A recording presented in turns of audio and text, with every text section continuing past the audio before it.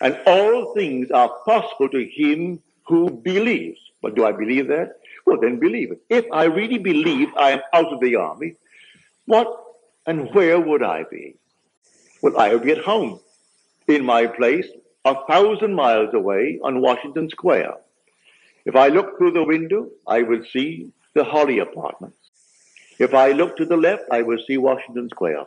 If I look to the right, I will see 6th Avenue. It's now called the Avenue of the Americas.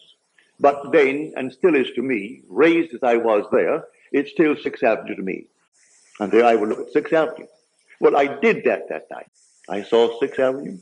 I saw Washington Square. And then I went through the entire apartment and touched these objects with my imaginary hands. Now, was that rational?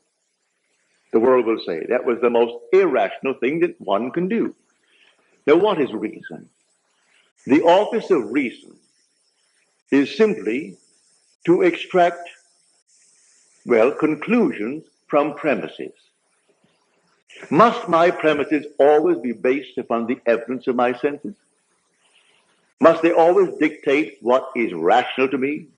Well, having done this and proven it to be a fact, reason doesn't mean to me what it means to the world.